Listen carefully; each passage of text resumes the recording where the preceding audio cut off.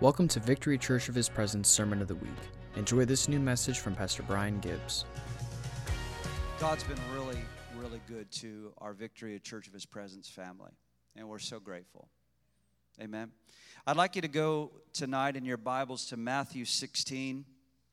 Matthew 16, and I've got to get another drink before we get started. Look at this painting behind me, hey?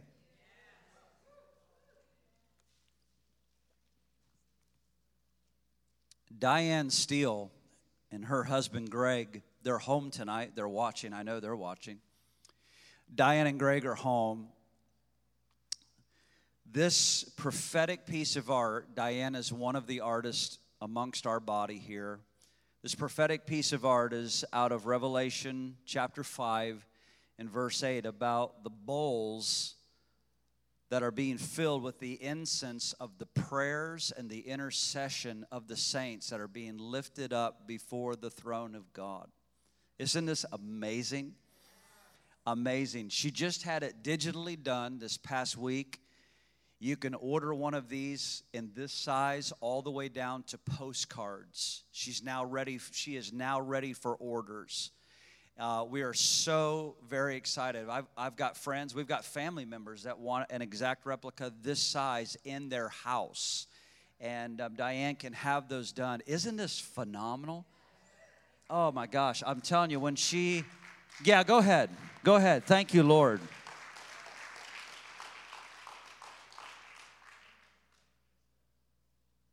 When she completed the work, she stood back in awe and just said, Lord, that was all you. And it was such a gift. Yes, Mark. How do you order them? You'll contact Diane Steele. Yes. Yeah, she doesn't have a website yet. This is a first, guys. This is a first. Do you understand? This is a first fruits. That's amazing. I'm standing in the way. This is a first fruits. So, Diane will be here next week, and she is setting up everything with her company and with her website, and it's pretty exciting. But obviously, you can call her, and she gave me permission to put her number on our Family of Fire private site as well, so you can reach out to her. Okay, did I say the book of Matthew? Okay, let's go there. Thank you, Kathy. 16. Matthew 16. You're welcome. That's right. Keep the pastor straight. Matthew 16.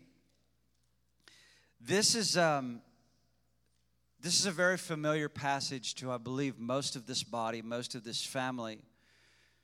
Some of this material tonight, some of this revelation will be repetition. Some of it will be new dimensional.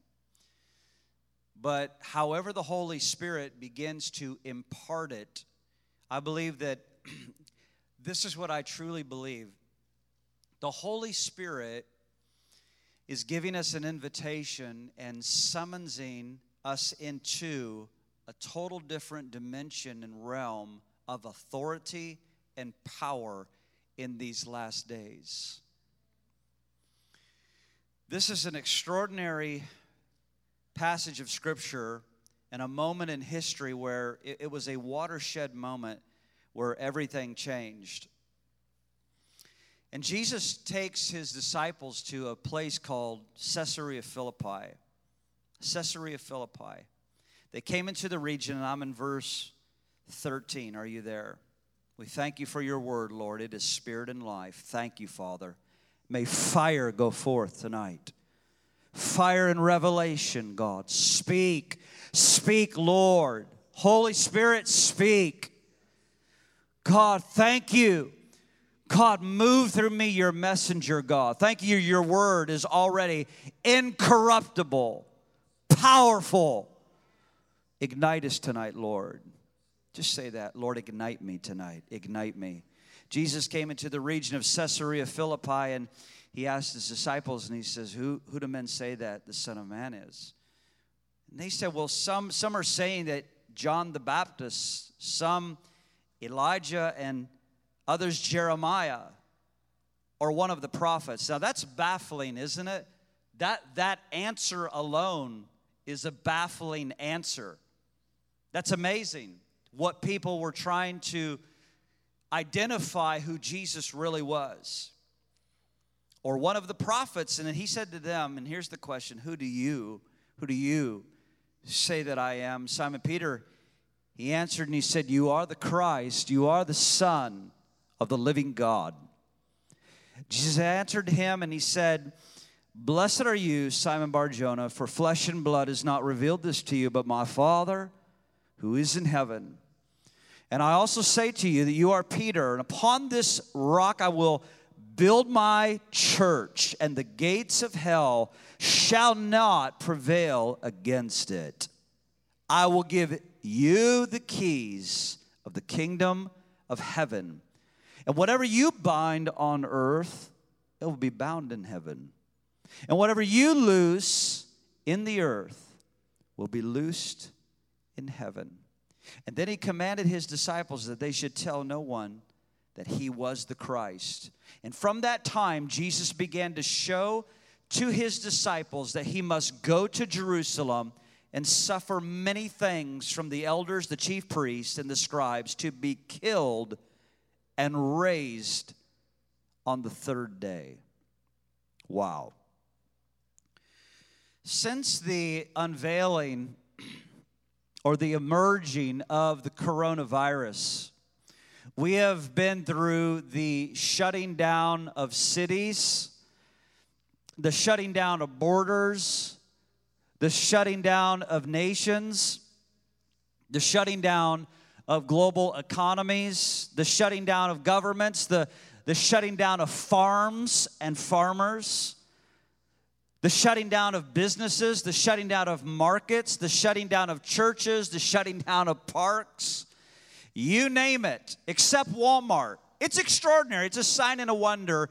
Who knew Walmart was so strong? What are the odds?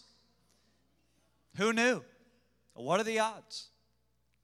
Are you with me tonight? Shutdowns everywhere. We've been confined to dial down to our own address. I remember when I was reading our quarantine layout, as we were all informed that the next month we would have to be in our homes. And as I read along there, I was informed that I could walk my dog only 250 feet from my front door after 11 p.m., or I could be turned in. Snickers didn't take that well, not at all. I remember reading those parameters, and as you were, I was looking at everything that was being implemented, and I began to ask this question, God, is this America? Where are we? Where are we, God? This is not America. It felt like we were entering into the twilight zone. But what we are all beginning to understand, we are all beginning to discover we are living in a time, write it down, of engineered chaos. We are entering into a time of engineered chaos that is demanding your compliance. It is an engineered chaos that is demanding your compliance. And I think all of us are warming up to the understanding or the revelation right now that this is a test drill for a new world governance and a control that desires to manipulate and dominate the entire earth. And I want to go on the record tonight to tell you that I believe this decade is going to be a decade of profound revelation in terms of end-time biblical prophecy. I believe the 20s, this decade, is going to be the greatest decade of revelation knowledge, God leading His people now through the opening of the scroll, the opening up of divine revelation to give us a spirit of wisdom, a spirit of understanding, eyes that can truly see, ears that can truly hear, a heart that is able to discern the hour that we are in so that we are sober, that we are at attention, and we understand our times. And we understand what is about to be unveiled through biblical prophecy. I also want to say this tonight. I also believe that we are going to see a profound unveiling of the true church of Jesus Christ that He is building. Come on! I believe there is a mighty deliverance coming to America from the fake and false church. And I believe the true church that Jesus is building is about to manifest with power, wonders, signs, healings, the miraculous exploits like we have never dreamed was possible. Come on, church. The church that Jesus is building is far, far exceedingly greater than just some geographical location or a geographical location where a campus is able to hold meetings maybe once or twice a week and they have great coffee and great contemporary services. No, the church that Jesus is building that's about to come in full manifestation is the true ecclesia that Jesus said, I'm going to build this and the gates of hell, it's not going to prevail against it. Jesus takes His disciples to Caesarea Philippi. We've been to Caesarea. Many of us in this room have been to Caesarea Philippi. And we walked into that mammoth cave where there are those broken down ancient ruins to false deities, false gods, to Zeus, to Pan, to Nemesis, where they would literally sacrifice. There was blood and human sacrifices of children. And they would fill the river that flowed through Caesarea Philippi. They would fill it with blood, the blood of sacrifice, to let it flow down through to reach into the Jordan, all the way down south through the Jordan River of Israel, down to the Galilee and make its way on down to the Dead Sea. Why did they do that? To desecrate the nation. To desecrate the nation. Are you hearing me tonight? Jesus says to them, He takes them to this geographical location where all kinds of demonic powers are being spawned and being loosed, and they're doing their best to destroy a nation. You got to see this picture. There's these three places and altars of worship, and Jesus takes them to this place where there's all kinds of darkness and powers. He says, I want to let you guys know something. I'm going to build my church. The gates of hell are not going to prevail against it, and I'm going to give you the keys of the kingdom of heaven. That whatever you bind upon the earth, it'll be bound in heaven. Whatever you loose in the earth will be loosed in heaven. Now, I love these two words. For those of you that enjoy the New Living Translation, it says this. It says, whatever you permit in the earth is already permitted in heaven. Whatever you forbid in the earth is already forbidden in the heavenly places. Whatever you permit, whatever you forbid. Are you hearing it? Whatever you permit, whatever you forbid. See, this is a realm of power. Why are we going here tonight? Because I think that we've barely scratched the surface on the authority and the power that Jesus has longed for His church to exercise and demonstrate as sons and daughters of the kingdom in the earth realm. Jesus never would have told us to pray, Thy kingdom come, Thy will be done on earth as it is in heaven, if it were not possible. If it were not possible. And Jesus told us in John 15, He said that, John 5 verses 19 and 20, he said that he only said what he heard the Father saying. He only did what he saw the Father doing. This was the pattern. And so if Jesus was saying it, that means that he had authorization to say it from the Father. If Jesus was doing it, he was demonstrating what the Father was doing in the unseen realm and manifesting it for us in the natural realm to show you he and the Father are one. We're of the same mind. We're of the same heart. We're of the same union. We're of the same desire. If you hear me saying it, Papa's saying it. You got it? So when he tells us to pray that thy kingdom should come, thy will should be done on earth as it is in heaven, where is it coming from? It's coming straight from Father himself. I'm going to give you keys to the kingdom of heaven. And whatever you bind or you forbid in the earth, whatever you permit or loose, it's going to be loosed in the heavens. Now, the disciples' answer to Jesus' question is now imperative. It is paramount that they answer this question right. And I've said before, Jesus doesn't really care about his political polls. Are you hearing me tonight? Jesus is not really interested in his political polling right now. And surely Jesus was not confused about his own identity. Hey, who are people saying that I am? I mean, how's my polls doing down in the Galilee? How's my polls doing down near the Dead Sea? And what are people saying about me? I mean, are they really buying into our campaign? Now, that's not what was going on, my friends. You know that. That's not what was going on. When Jesus asked this question, what was he doing? Jesus was seeking their level of revelation. Write it down. Jesus was seeking their level of revelation. You know, when God asks a question, this may sound really deep and profound to you, but when God asks a question, he's not really seeking or searching for information. He's about to give us a revelation. Are you with me tonight? He's seeking to awaken something within us. Because revelation awakens us. I say it to you a lot around this house, that revelation is what establishes authority. Say it with me tonight.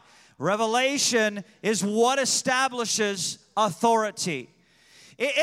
Listen, you can have so-and-so lay hands on you so many times you go bald. Authority doesn't come by whoever laying hands on you. It comes by divine revelation. The way to grow in authority and power in the kingdom is through divine revelation, what comes alive in your spirit. So Jesus is asking the question, who do you say that I am? He's seeking for their level of revelation. And after hearing their response, Jesus turns to Peter, hearing his response. He says, you are the Christ. You're the Son of the living God. And he turns and says, flesh and blood hasn't revealed this to you. Now, what we're doing right now, we're not just historically going through the context of Scripture. We're going someplace. We're moving along right now in the Spirit. Are you with me? You didn't get this in the natural realm, is what that's just my Gibbs take on it. You didn't get this from anything in the natural. It didn't come by your natural senses. It didn't come by your natural mind. Your natural mind will always be at war or at enmity or fight against the things of God unless it is renewed. That's why we've been commanded to renew our mind. The greatest enemy of the church is not Satan. The greatest enemy of the church is the unrenewed mind. And so he asked, who do men say that I am? He says, you're the Christ. You're the Son of the living God. He says, flesh and blood hasn't revealed this to you. My Father in heaven has given you this watershed revelation.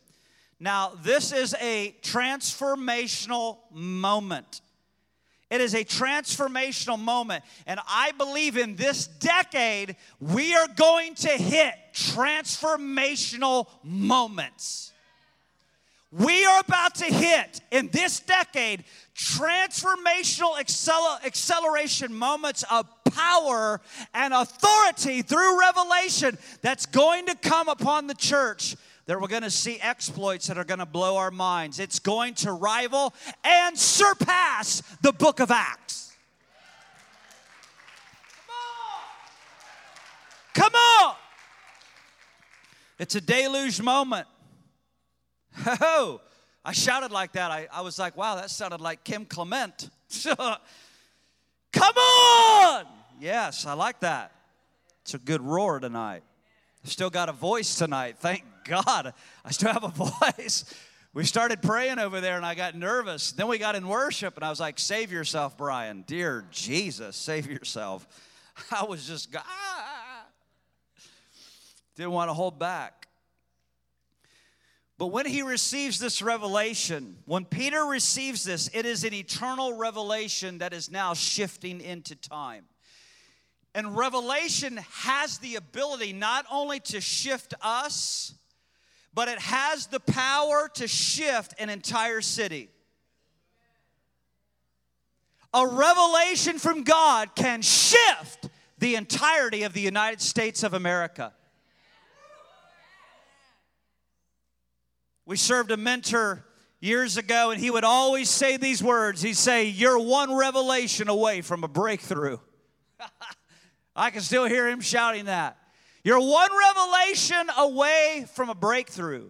And you know what happens when revelation knowledge comes into your spirit? Your spirit stands at attention, and suddenly you know what you didn't know. But you're not knowing it by the natural. You're knowing it by your spirit, and it's more real than anything else. And now it's yours forever. I said it's yours forever. And no one can take it away from you. It's your inheritance. There's many moments like this in Scripture. One of those moments is with Abraham on the Mount Moriah, when he's ready to sacrifice his promised son. Or the moment when Moses meets God at the burning bush. He receives a commission to deliver an entire nation. Did you hear what I just said? He receives a revelation of God that ends up becoming a deliverance to an entire nation. He went from being a shepherd to a national deliverer.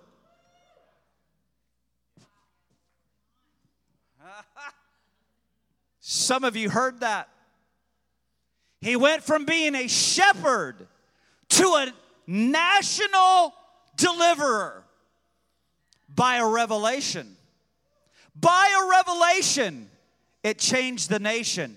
It took those who were in bondage and tyranny and slavery into liberty and freedom.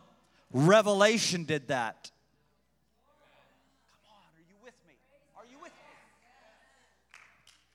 David shows up at a battle. This is another one of these epic moments where revelation comes. And his heart is burning for God. And he shows up and people aren't doing very much. And he gets riled up. Why aren't you doing anything? What are you sitting around talking for? You've been talking for 40 days. Again, prophetically. You've been talking for 40 days. Wait, when are you going to engage this thing? Who's going to fight this giant?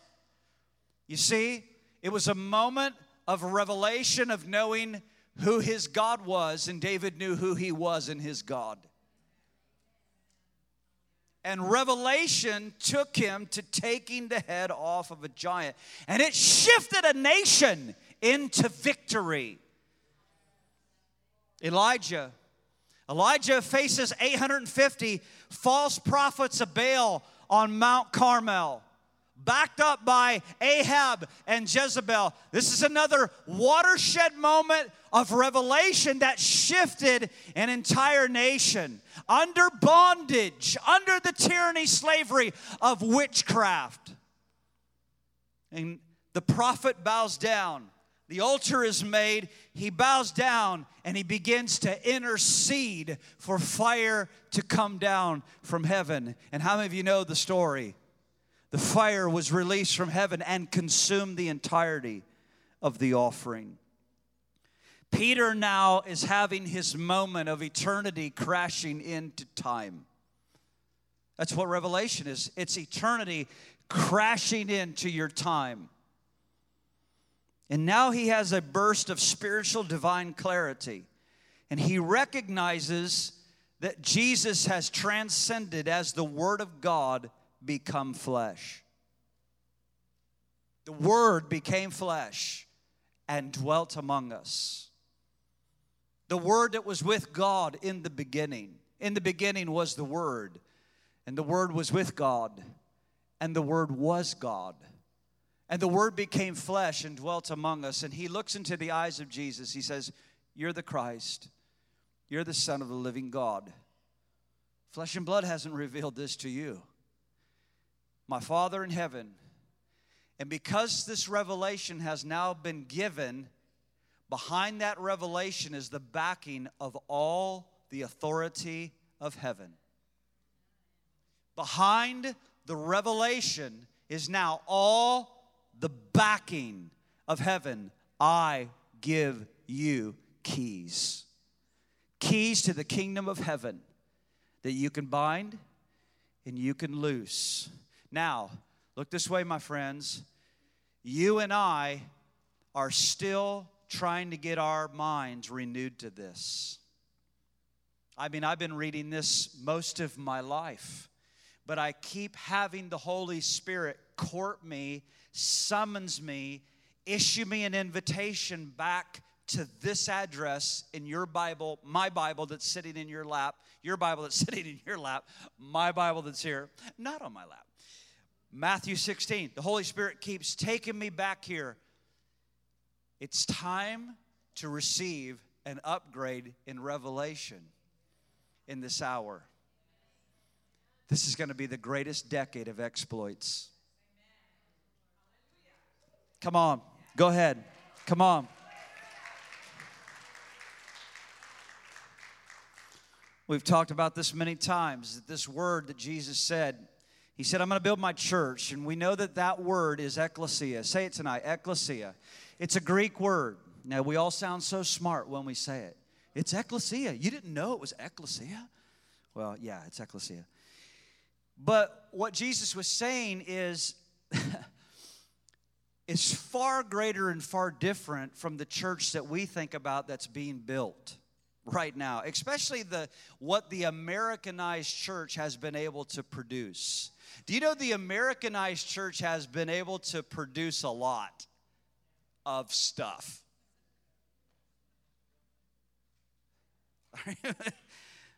Are you with me tonight? They've produced a lot of things, but I have a sneaky suspicion or a feeling that Jesus was thinking something far superior, something far greater than what we have called and celebrated as church in America. I believe God's been dreaming all along for this last day outpouring and this generation where God is the one who always saves the best wine for last. He always saves the best wine for last. It's going to come by revelation. It's going to come by revelation. Notice I didn't say it's going to come by crisis.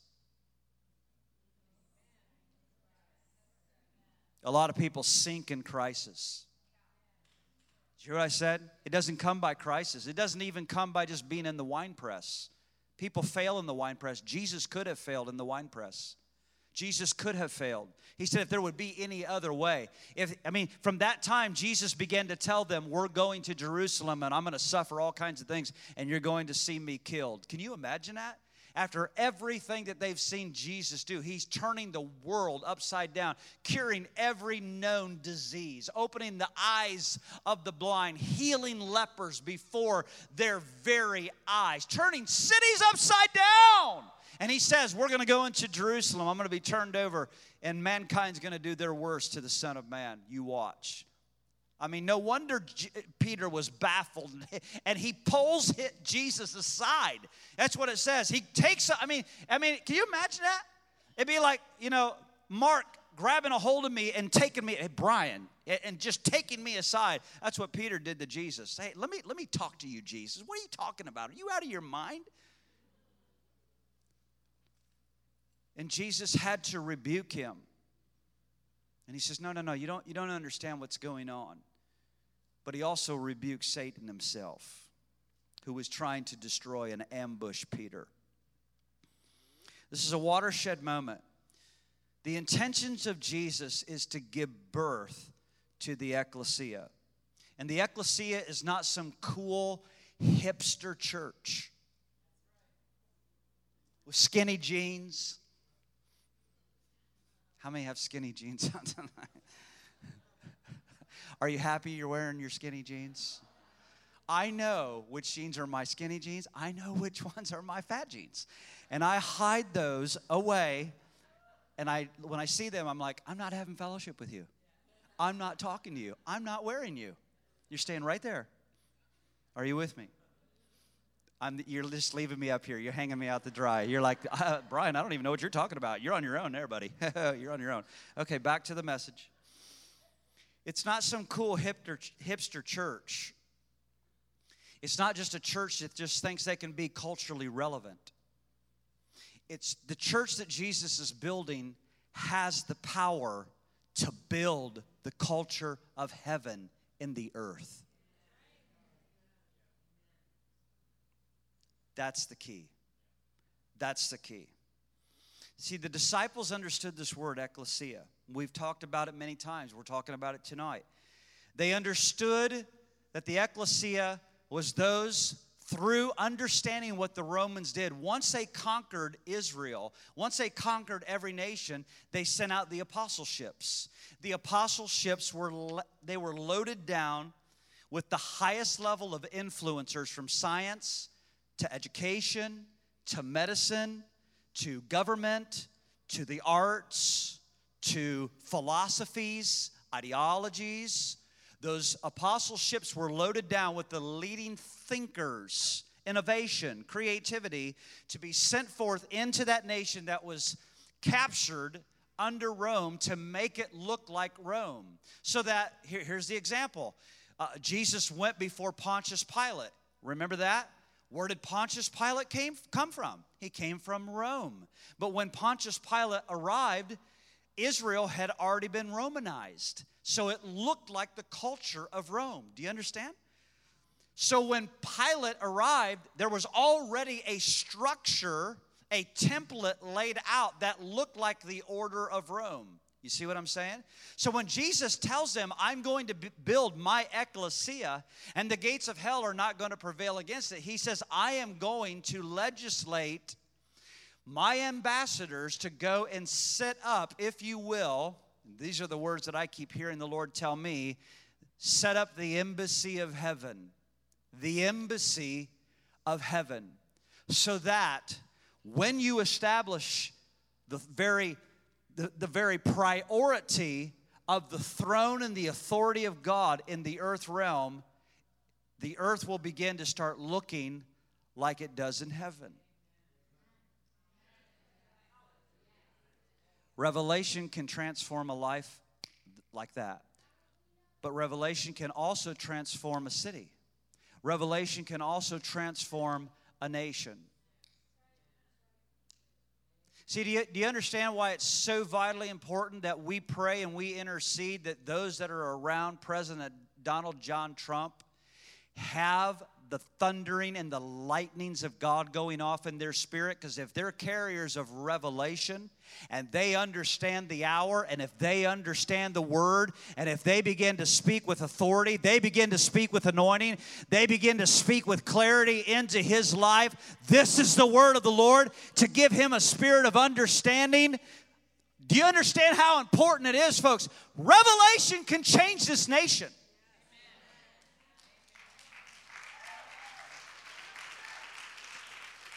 It's called an ultimate comeback.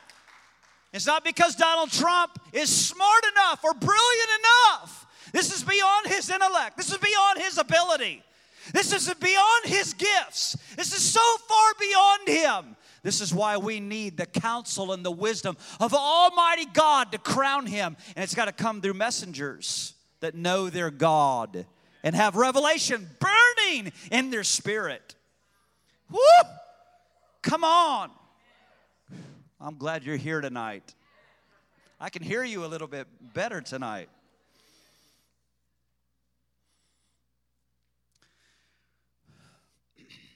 The disciples understood the ecclesia to mean this, elders. Write it down tonight. The ecclesia, they were elders. They were social watchmen. That's a key word tonight. The elders were social watchmen. They were watchers. They were gatekeepers. Literally gatekeepers. It's where the ecclesia would always meet, at the gates of the city. They always met at the gates of the village. And what they would do there is they would decide the customs of what and how a culture would be set up. They were the ones that decided, the ecclesia at the gates decided how the village would function, what was acceptable behavior, what was non-negotiable, unacceptable behavior, and what was punishable behavior. You getting this? It's called the creation of society. It's called legislating rules, legislating laws to say, we're okay with this. This has our blessing. We're not okay with this. This does not have our blessing. And by saying it doesn't have their blessing, what are they saying? Here's the word. It's forbidden. It's forbidden. The ecclesia was the ones that they were the architects of how the village would structure their life. And so the understanding of the disciples, they knew the ecclesia were elders. They were social watchmen. They were gatekeepers. They were ones that governed the affairs of the culture. They set the agenda. Are you hearing this with your spiritual ears?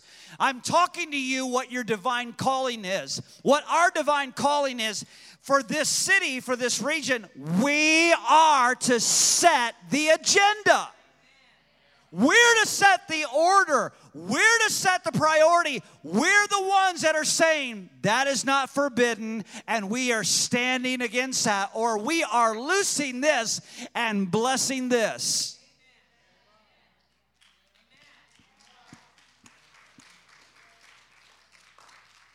A simple example of this is legislating a governor for the state of Florida. I mean, when I look at Governor DeSantis' leadership, powerful leadership, excellence in leadership, sober, vigilant, has his head screwed on straight. It wasn't 4 weeks ago that we found out that Gillum was down in Miami, Florida, in a hotel room with 2 other guys, and the room was loaded with drugs and meth. How would you have liked that for your leader?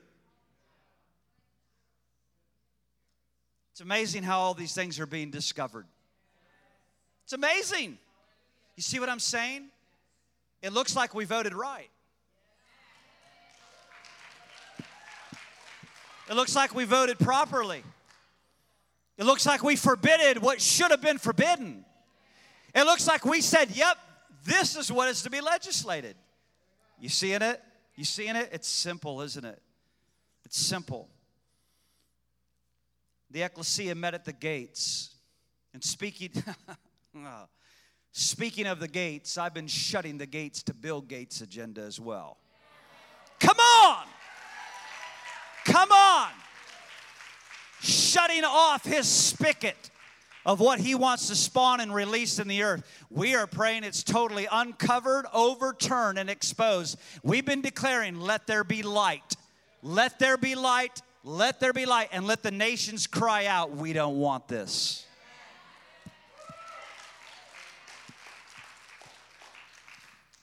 Jesus has commissioned us as his ambassadors. We got Bible for that, right? 2 Corinthians 5, verse 20.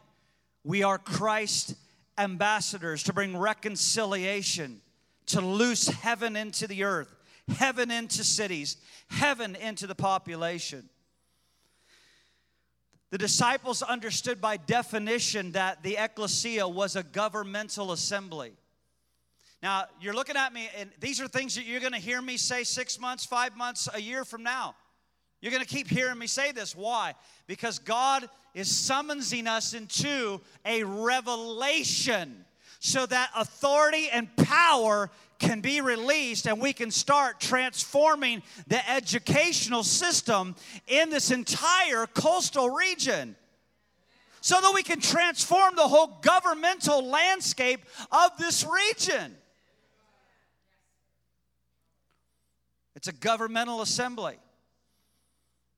They understood that they were the ruling council in the earth. That's what God has called us. In Ephesians, it says that Jesus is the head of the church. And then it says that we are the body. Jesus is the head eternally in heaven, but we are the body. And the body marching through time, throughout every generation, is linked to the head for the purpose of manifesting thy kingdom come. Thy will be done on earth as it is in heaven.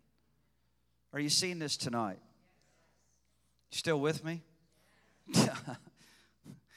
I've got 9 pages of notes. We're only on page 5. Y'all okay? Oh, dear God, I don't know if you're okay tonight. This is a big point tonight, and I want you to write it down. This is a big point. I'm moving ahead through a number of things. The ecclesia, which is the church, has to first and foremost recognize this revelation: Jesus holds all authority. That's the foundation. That's the foundation. If you do not have this foundation that Jesus holds all authority, what is coming between now and 2030, should Jesus tarry, you could really get shipwrecked if you don't have an abiding revelation in you that Jesus holds all authority. He holds all power and authority, and you are under His rulership. That's why you're not to be afraid. You're not to be afraid. No matter what man does, no matter what demonized systems do in the earth, no matter what antichrist governments, new world governments, everything that is coming, accelerating rapidly on the face of the earth, you're not to be afraid. You're not to be afraid in this hour. How's that going to happen, Brian? Revelation. Revelation of whose you are, of Him in you, you in Him, authority and power being given to you. Are you with me? I believe that right now the church is going through a massive transformation and an understanding in this revelation of authority and power. And it's going to continue. My God, it's going to continue. This is a big point tonight. A big point. The ecclesia is founded on apostles and prophets. This is Ephesians chapter 1, verse 22, verse 23. It's Ephesians chapter 2 and verse 20. Why is this important? That we have an understanding that the ecclesia, Jesus being the chief cornerstone. Say it. Jesus is the chief cornerstone. Say it. Jesus is the chief cornerstone. He's the foundation. But laid within that is the apostles and the prophets. Why is that so important? Apostles are sent ones. Say it. Apostles are sent ones. Prophets are visionaries. Say it. Apostles are sent ones. Prophets are visionaries. Say it again. Apostles are sent ones. Prophets are visionaries. Why is this important? Because the wineskin that we have been rolling in the system of the American church has all been pastoral and teachers. It's completely different from the apostolic and the prophetic. Now, why is this important for this hour? Well, I'm glad that you asked. The ecclesia are the ones who build God's seat of authority.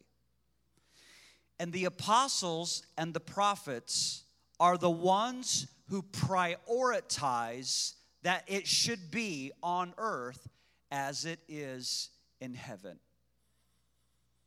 We've had a lot of a great pastoral ministry, great evangelistic ministry, great teaching ministry, feeding the flock, loving the flock, affirming the flock, growing the flock in teaching.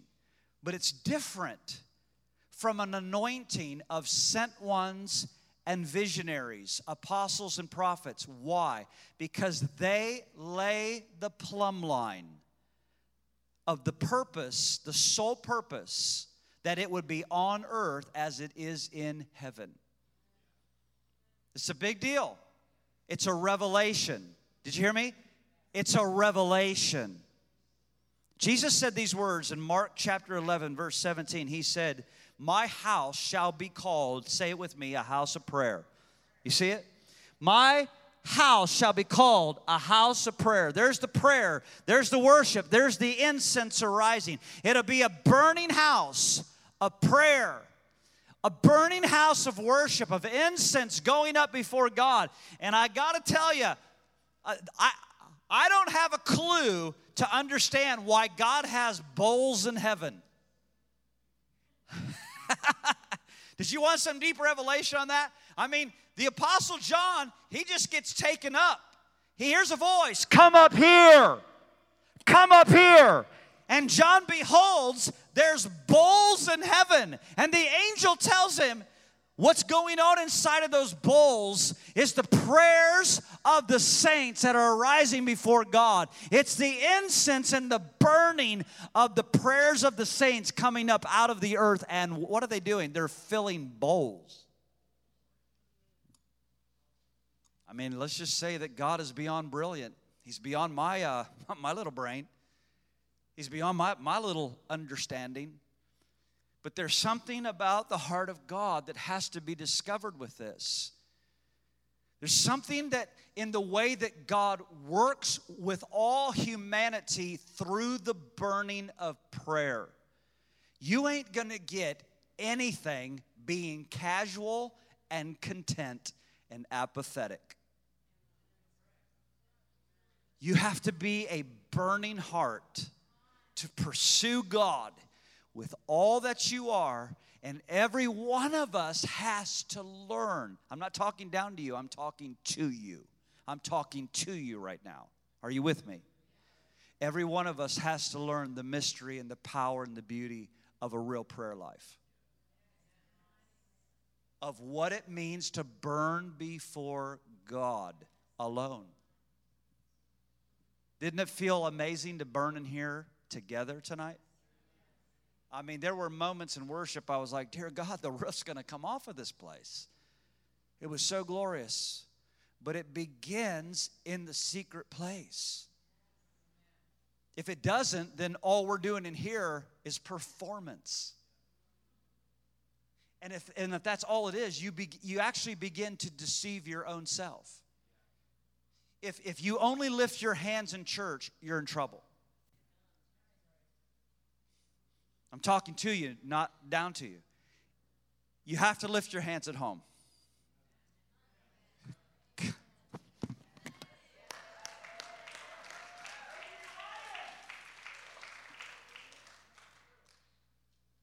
You got to worship at home. I am so tired tonight. I mean, I was up all through the night. But a few nights ago, I was awakened. I went to bed around, I think it was somewhere around midnight. And at 2:15 in the morning, I'm just like, bang, I'm awakened. And our son Josiah, who's up in the mighty balcony tonight, back from New Zealand tonight, come on, is doing his own burn in his bedroom. I mean, there's just worship burning out of his room. And at first I was like, oh my gosh, I got to go to bed. And then I'm like, wait a second. Oh my gosh, wait a second. He's just burning. And that's where I was like, yeah, I'm not going to interrupt that. Are you hearing what I'm saying? I'm not interrupting that. I'm not touching that. Are you hearing what I'm saying? Prayer is the power source of the church. Write it down tonight. Prayer is the power source of the church. And I'm going to cut it short tonight. Not shorter. Prayer is the power source of the ecclesia. Prayer is the way that we learn how to strategize and accurately legislate change and transformation for a church or a city or a region or a nation. You see what happens? You see what happens when, and I'm a visual guy, and that's why I wanted to put this in front of you. And there's something about taking hold. There's something about a prophetic act of taking hold of this. This is why I sit against this every day that I'm in the office, and every day I'm not in the office. But every day when I sit down in my chair, this is on my back. But I did it to speak prophetically that God has mantled me for this state. And when I sit behind my desk, in my chair, in my office here at Victory, I know that God's mantled me to decree and release His kingdom for the state of Florida. But there's something powerful about when we come together and have you kind of gotten clued in on what I do? Have you been watching enough? Have you been eyes wide open? Have you noticed that when it's time for me to come and worship is winding down, that I don't just go, hey, guys, thanks a lot. All right, open your Bibles. Have you noticed that? Have you noticed that when I come up that we actually move from worship into intercession and prayer? Have you noticed that? And that's what's happened since the time you walked into this church. And we moved to decrees, and we moved to declare. And we're deliberate about waiting on God so that we can begin to release things over the state or over the city or over the nations or over America. Do you see what we're doing? It's deliberate. This is where the power is released. And what happens is in the burning of it, in the burning of worship, corporately together, as the incense is arising, what happens is the kindlings that are in God's heart start burning within you, and you begin to say what God is already saying in heaven. It's what intercession is. Prophecy is speaking to men or to women. Say it. Prophecy is speaking to men. But intercession is speaking to God in agreements what God is already speaking over the earth. It's just a reciprocal agreement. Am I saying it good enough for you? God needs men and women in the earth realm to agree with Him. God needs men and women in the earth realm to agree with Him. So what is already forbidden in the heavens has to be forbidden in the earth. Thank you. So that what is already loosed and permitted in heaven is now permitted through us to transform cities. So that we say it. That we step into our place of governance. So that we don't just look at these guys as worship leaders. You look at them as legislating the will of God. You look at them as legislating the will of God. Prophesying the heart of the Lord. This is what God is saying. When Sandra's up there saying, God's going before you. God's going before you. She's not just trying to hype the crowd. She's saying God's going before you. It's a prophetic word that you receive and then you say it back. Kind of like in my preaching, I will say something and I'll say, let's say it together. You see, it's a unity. It's an agreement. You have to take hold of it. It's yours. You have to take hold of it. And once it's yours, nobody can take it from you.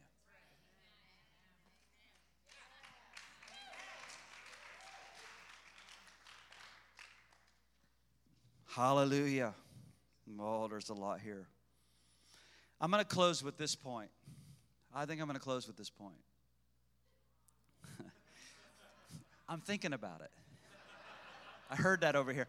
I'm thinking, it's stirring. I'm feeling something. It's okay. Anyway, I want you to look at this verse. It's in Genesis chapter 22. You guys are awesome. Genesis 22. God tells Abraham this promise. He says, I'm going to bless you. How many of you want God to speak that over you every day of your life? Well, He has. I'm going to bless you. Hey, can we just get real? Can we just get rid? Can we get rid of our filthy poverty spirit? Because you cannot transform cities broke. You know, ministries can't, thank you, Victoria, that's my daughter.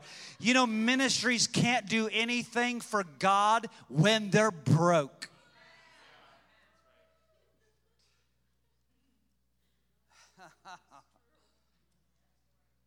You are not. God is not putting gold stars on the fridge next to your pitcher because you're flowing in great lack and poverty. God desires to bless you. Now, we've put up such defenses in our own spirit because of the stupidity of the American church. Well, don't you preach to me that prosperity gospel. Brother, the only gospel that there is the prosperity gospel. It's the only one there is. You can't find another. There's not a poverty gospel.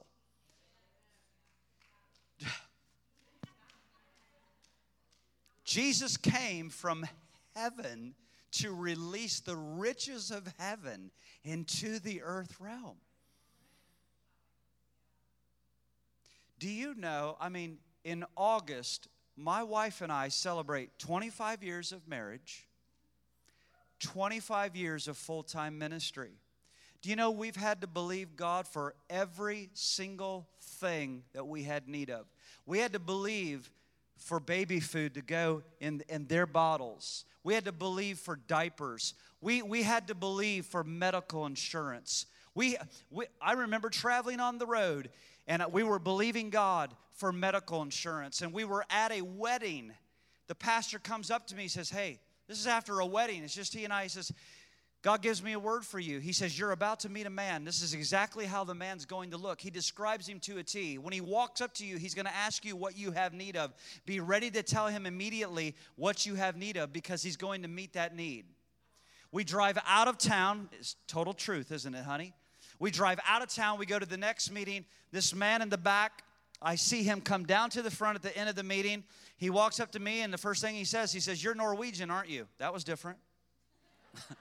You're Norwegian, aren't you? I said, well, yeah, I am. How'd you know that? He's like, look at you. You're Norwegian. He's like, my name is Bjorn. Nice to meet you. I'm Norwegian. I'm like, yes, of course you are. Your name's Bjorn. What are the odds? And he says, I need to talk to you. This is really strange. And I'm looking at him, and when he's talking, I'm like, he's the guy. Oh, my gosh. He's the guy. He says, I know we're just meeting. This is so odd, but I've got to speak to you. God has put something on my heart. And he asked me what my need was. I said, honestly, my need is I need medical insurance for my family so my wife and I can have babies. He said, done. Done. And for how many years did that family write that big check every single month to our ministry? It's just faithful, faithful, faithful, faithful. See, God wants to bless you. God wants to take care of you. I know you're warming up to it. Amen, amen, amen. So here's the promise. You're still in Genesis 22? I went down a path. Now I'm back. I'm going to bless you. Watch this. Your seed are going to possess the gate of your enemy. Did y'all see that? I'm going to put anointing. That's in verse 17. I heard you out there. I'm going to bless you, and I'm going to put an anointing on you that you possess the gates of your enemy. Are you catching it? Jesus said, I give you the keys of the kingdom. He takes them to where? The gates of hell, Caesarea Philippi. Are you tracking? Now you're moving. He takes them there, and he says, the gates of hell are not going to prevail against you because I've given you authority. I've given you authority and power so that when you come, you possess the gates of your enemies.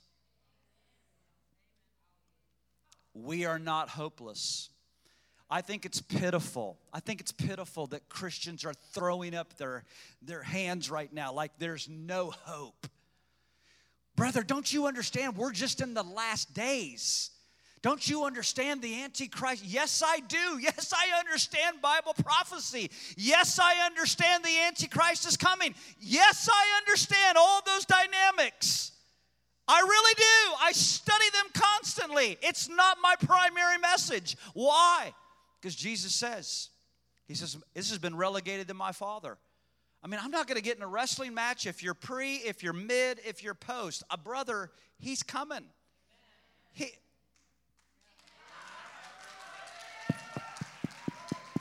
Behold, I stand at the door, at the microphone, and I knock. I said, He's coming. He's really coming. I'm not going to get in a wrestling match on your eschatology.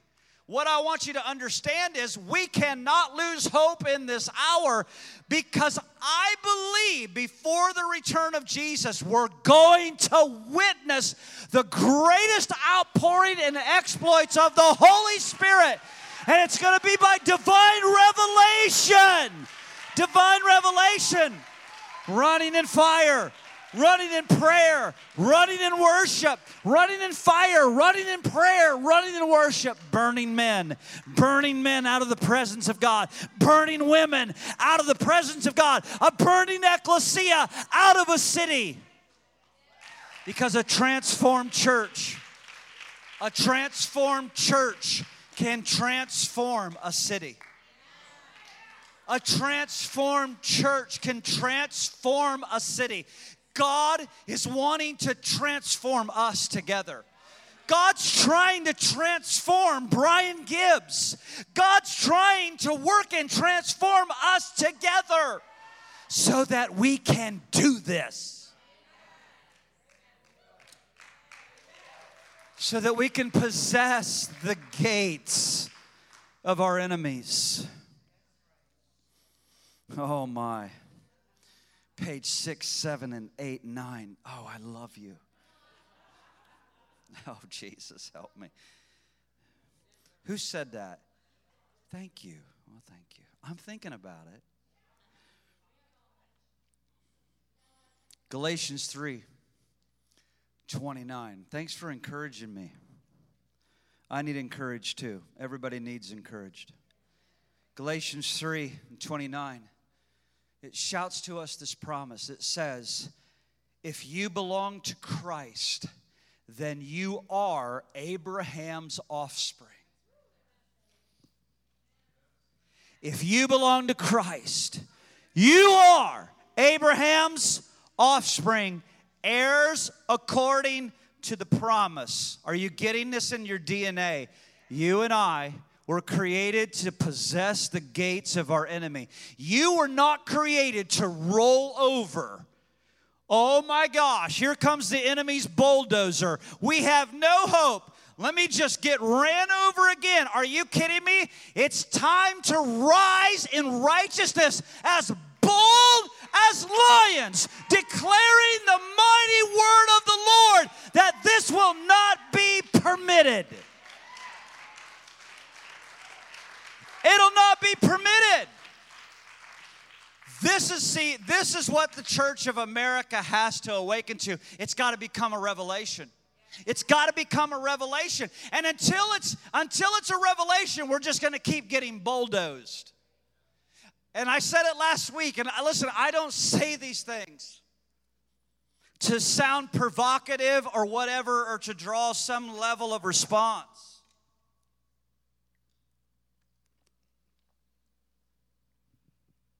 The devil's okay. The devil's okay with us having great church services. He's okay with it. He's okay as long as you stay in the church mountain and you enjoy church life and you get encouraged and you get prayer and you get stimulated through a message and you shout hallelujah. He's all right with all of that, but he's not all right if you go out as the ecclesia of power and start possessing the gates that belong to the children of God. See, he's brainwashed the world. These gates are mine, and you're not touching them. These gates are mine. The entertainment gate, it's mine. You see it? What did he do? He discipled our nation. While we've been having great church, he went off and discipled our schools and our universities.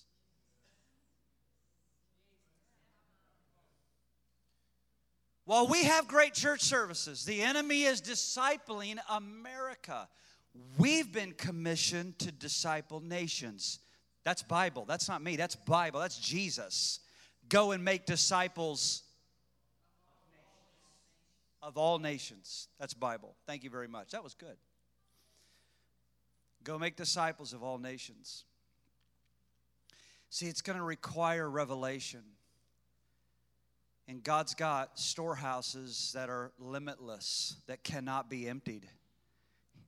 He's got rivers and oceans and eons of cosmos of revelation for the church. And it all came in the package of Christ in you, the hope of glory. Man, I'm telling you what, we get on fire with revelation.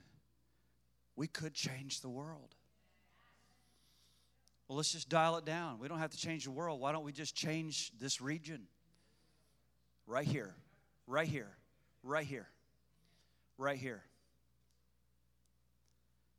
An intercessor, a great apostle. He's a friend of mine. He lives on the other side of the state. His name's Ken Malone. I was introduced to him by our friend, Dutch Sheets.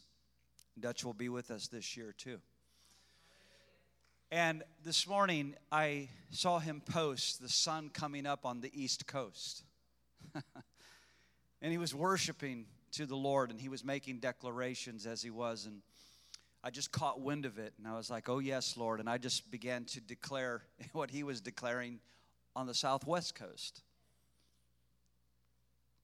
And then I began to just think about it, about just the networking of hearts and the networking of authority, the networking of revelation, what God's going to do in this great state. I just want to hold this all night long. I keep giving it back, and then I take it, and then I...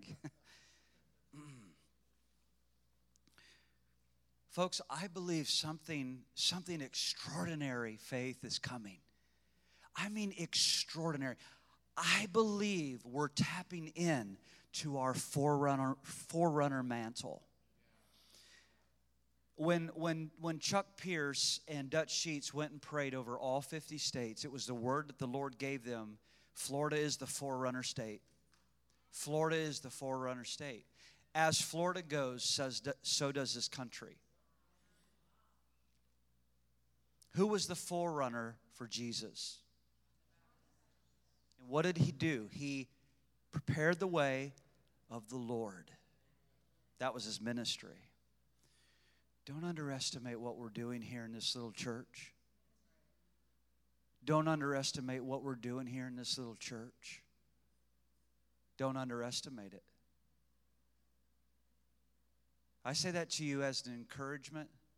I mean, the devil's always messing with me. He's always lying to me. You know, if he's talking, he's lying.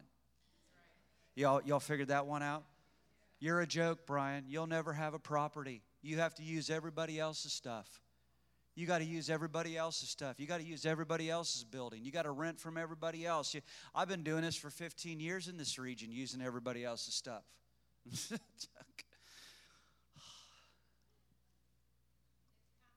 I know.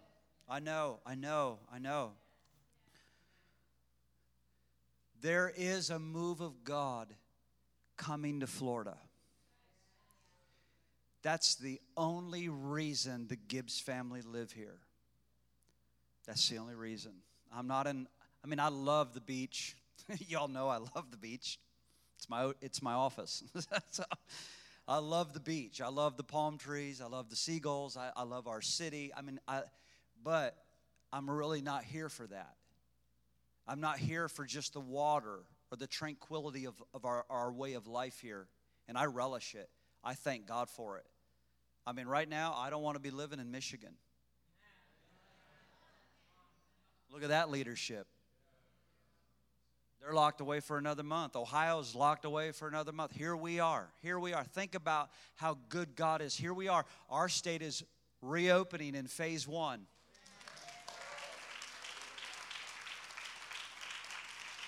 The church is reopening in phase 1 underneath President Trump's regulation of phase 1 coast to coast. Think about it. It's just, I believe we're going to come in to the greatest outpouring of the Holy Ghost. We're going to be part of it. Don't underestimate our prayers, what we say in here as a family, what we do, how we burn. Do not underestimate what we are doing here.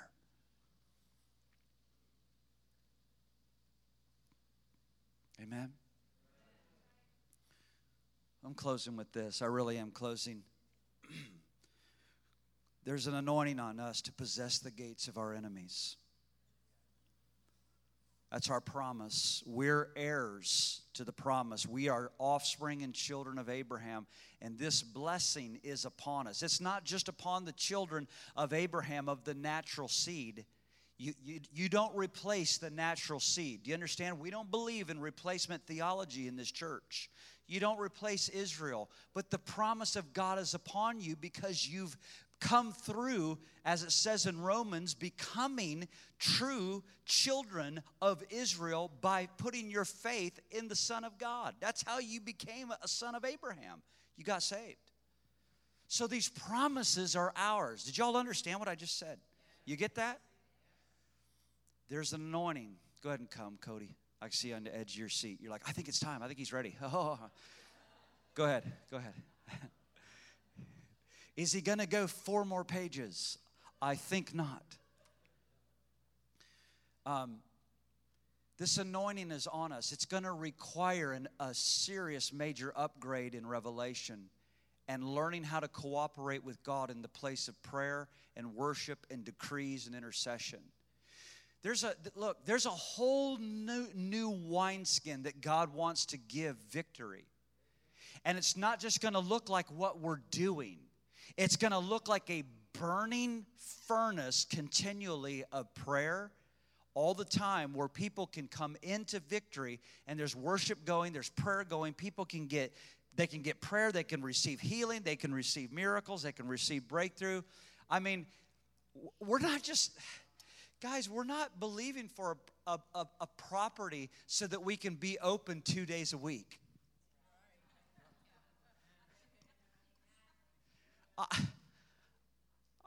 It may surprise some of you. I work more than 2 days a week.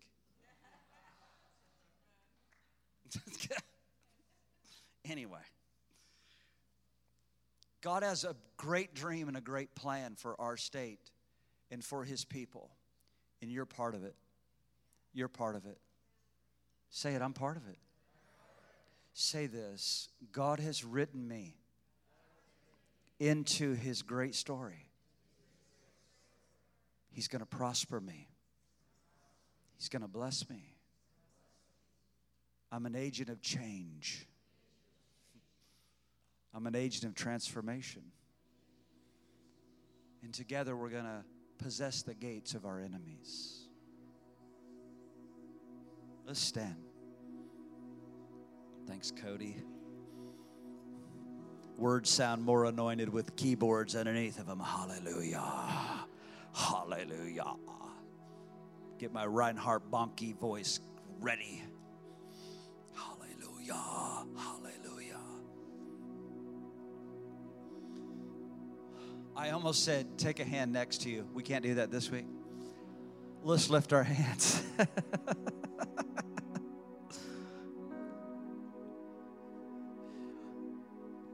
Lord, we thank you for your presence and the anointing that's dropping upon us and resting upon us. Holy Spirit, we pray tonight that you would rest on us, that you would rest tangibly on us in thick power and presence. And we know it. We feel it. You're here. We ask for the receiving of a greater revelation and a spirit of understanding what you have given us.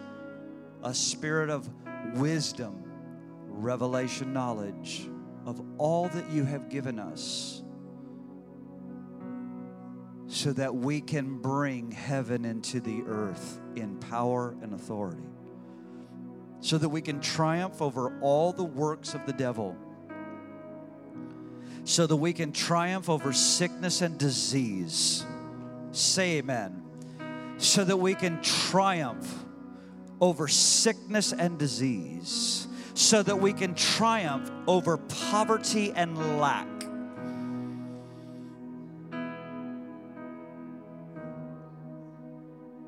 Thank you, God. Thank you, God.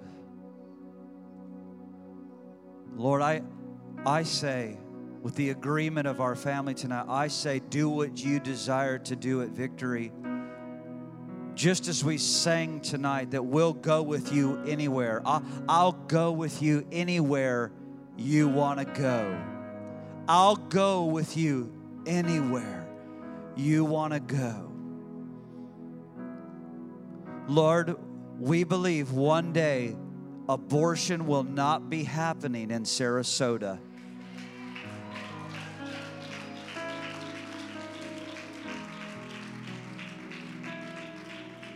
We believe one day it will not be happening in the United States of America.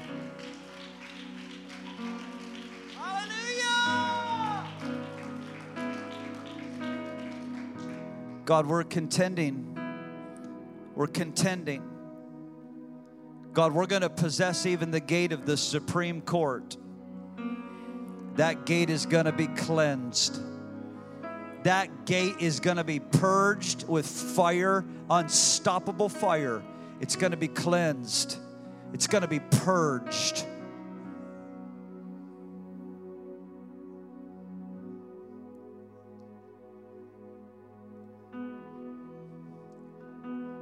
Come on, swing wide the gates open so the King of Glory can come in tonight. Come on, swing wide the gates. Just take your arms and just swing wide the gates as a prophetic act. Just as I've been holding this flag as a prophetic act, I want you to swing wide your arms, swing wide the gates, and say, come in, King of Glory. Come in, King of Glory.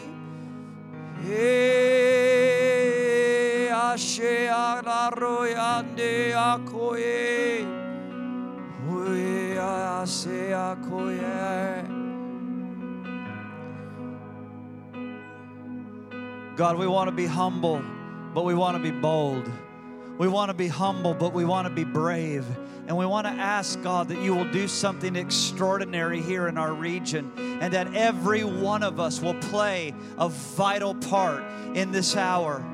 God, we step into your dream. Just take a step forward. God, I step into your dream. Take a step forward. I step into your dream. God, I step into your vision, your intention for me. I step in. I'm a part, God. I'll go with you wherever you want me to go. I step in. I step by faith, God. I believe you're using me. You're going to use me. You're going to use us together to transform the city, to transform the region. Oh. Yes, Lord. Yes, Lord. Yes, Lord. More, Lord. Do it. Do it through us.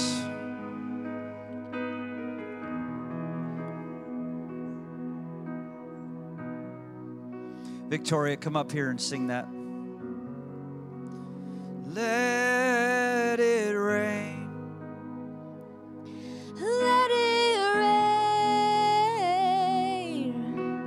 Open the floodgates of heaven. Let it rain.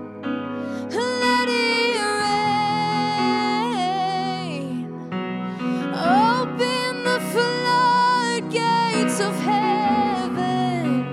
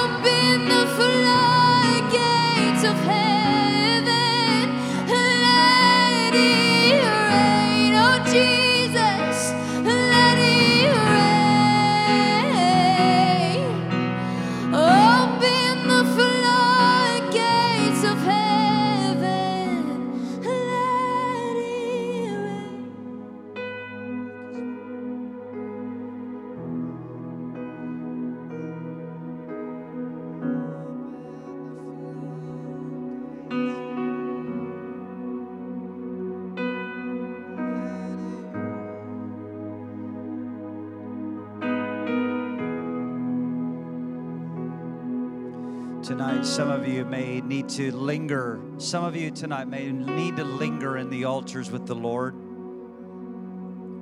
It may be vitally important for some of you to just linger in the altar tonight.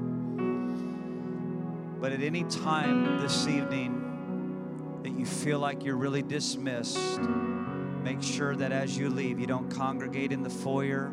Our ushers are ready to help you concerning exiting. We encourage fellowship in the courtyard tonight. You're free to linger and stay right here too. There's not going to be a formal benediction here at Victory tonight.